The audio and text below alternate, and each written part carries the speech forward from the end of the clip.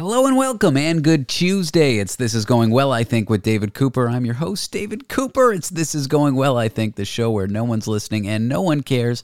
The show where every episode's the last episode. I am on vacation, so we're going to open up the archive all week and I'll be back on Monday. And since I'm away, someone is cat-sitting for me, so we're going to play an interview from the viral Vancouver vet, Dr. Yuri Burstyn. He's the guy who's got YouTube videos of himself saying, "Squish that cat, squish that cat." Anyway, in this interview, I talked to him about a study that says, do cat owners give their cats too much affection? So let's jump in.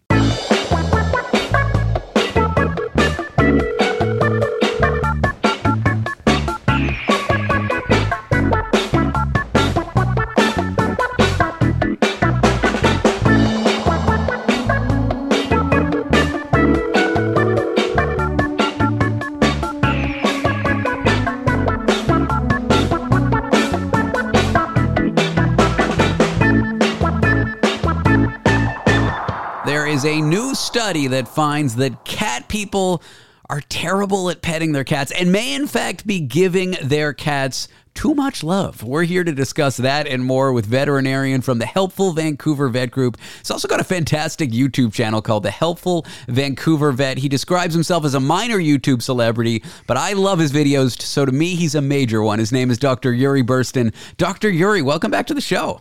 Hi, pleasure to be back. It was so exciting having you in the past because I'm such a fan of yours, and I know you get this a lot, but your viral video where you say "squish the cat," I believe there's a super cut of it.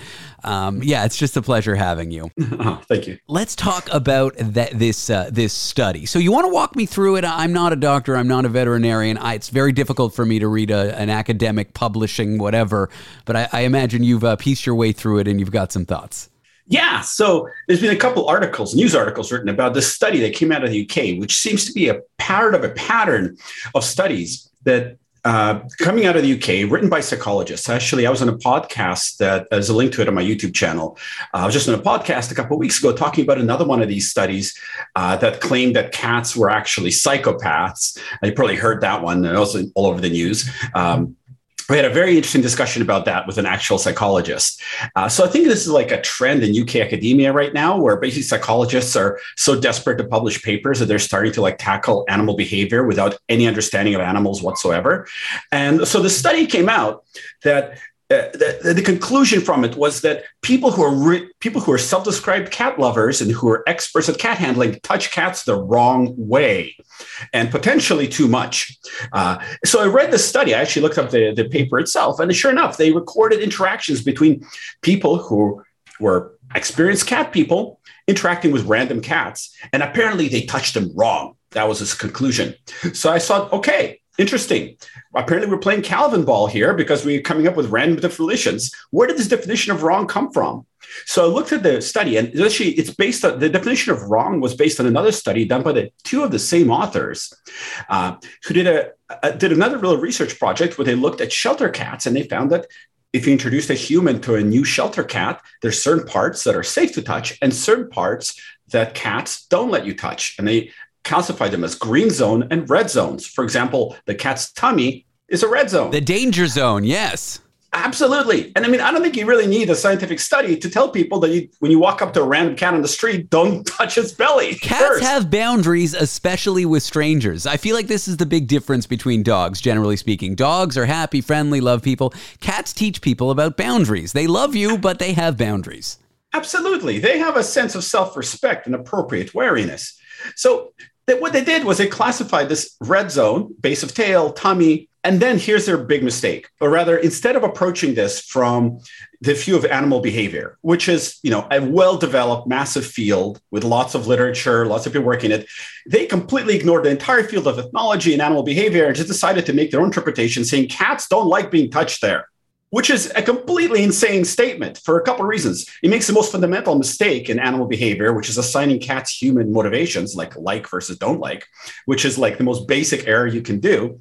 And then they ran with it and did a whole other study based on this erroneous proposal.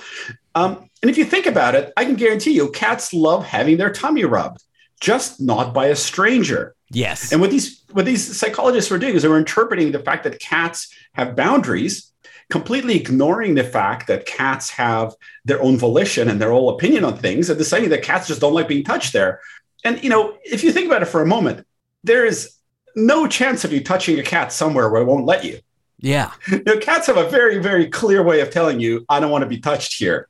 Yes, they scratch. And like my cat has moods, right? There's sometimes when I pick him up and he starts to squirm and I'm like, okay, that's your boundary. If I don't put you down in 5 seconds, I'm getting the claws. And then there's times when he likes to be pet like a baby, have his tummy rubbed and nuzzling. And if a strange cat is introduced to a stranger, you're more likely to get an interaction that's negative, aren't you? Absolutely. But if that stranger is good at handling cats, guess what? They're going to be able to communicate to the cat that they're not a threat. They're going to be able to make friends with the cat really quickly. And then they'll be able to touch those sensitive areas that cats guard, but actually enjoy having touched, like the base of the tail, like their tummy. And so the conclusion that was made by this paper is absolutely ridiculous and is based on a false premise from an earlier study that the same people did, where they ascribed human motivations to animals, which is a fundamental animal behavior mistake. So it's really quite silly. And unfortunately, like I said, there's this whole pattern of psychologists publishing these completely inane, terrible papers. And there's a very good reason behind that. It's because of this. We have this publish or perish culture, particularly in the arts and academia, where people basically get jobs based on how many studies they publish, not on the quality of the studies or the usefulness of them. And in Canada, this is as much of an issue as in the UK, that particularly in fields like psychology, philosophy, people just have to publish garbage. And then they get good jobs. And it's a salacious headline, right? Cat people are actually the worst at petting cats. You're going to get the general media attention of your academic publishing, which to you is twice as good, right? You get the paper published, you get the media attention, but it's based on these false premises, like you say. Yeah, absolutely. And and that's obviously the purpose of this thing. That's why I think the people doing this work aren't necessarily terrible scientists, although, that is certainly an open question. But they're very clever marketers, that's for sure. And, ultimately what it comes down to is actually the more fundamental issue of inadequate funding for universities, because, over the last 3 decades, governments have been cutting back funding to universities. So universities have to make more money off students, meaning they train more students, meaning they train way more people than there are jobs. And then you have this insane competition for jobs that leads to absolutely garbage work being done. And unfortunately, people kind of wasting, the best years of their lives pursuing this, silly publish or perish culture when they could actually be doing meaningful work and advancing, the boundaries of human knowledge in a perfect world. So let's move on to the study that you mentioned earlier that made the conclusion that cats are psychopaths. And I want to say cats are predators. And so when predators exhibit predatory behavior, as humans, we see that, we think psychopath. But I think it's probably a fundamental misunderstanding of what these animals are and what their evolutionary history is. Is that not right? Yeah, absolutely. Again, it was exactly the same case of somebody with a PhD in psychology using a questionnaire for humans to determine psychopathy and applying it to cat behavior, which is completely bonkers. And in fact, some of the conclusions from a study were literally the opposite of truth. Like the fact that a bold cat, boldness is a trait of psychopathy in humans, but boldness is actually, in a cat, that's not a cat who's brave and who's friendly and approaches people. That doesn't mean the cat's a psychopath. It just means the cat likes humans. Like it's completely insane conclusions that are, that obviously have no connection to reality. I don't know if these guys ever have met a cat in their life, ever interacted with a cat. It's a great headline. And yeah, it's complete misapplication of scientific tools.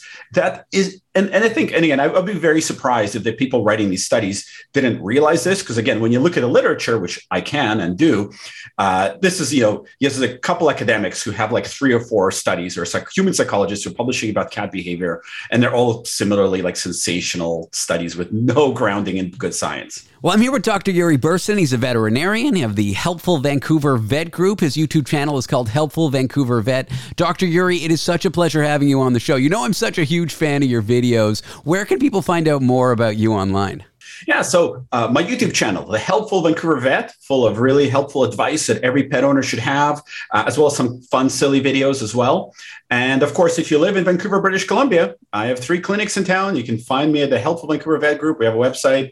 Would love to help you with your pets in person or online. Dr. Yuri, thanks for being here. My pleasure.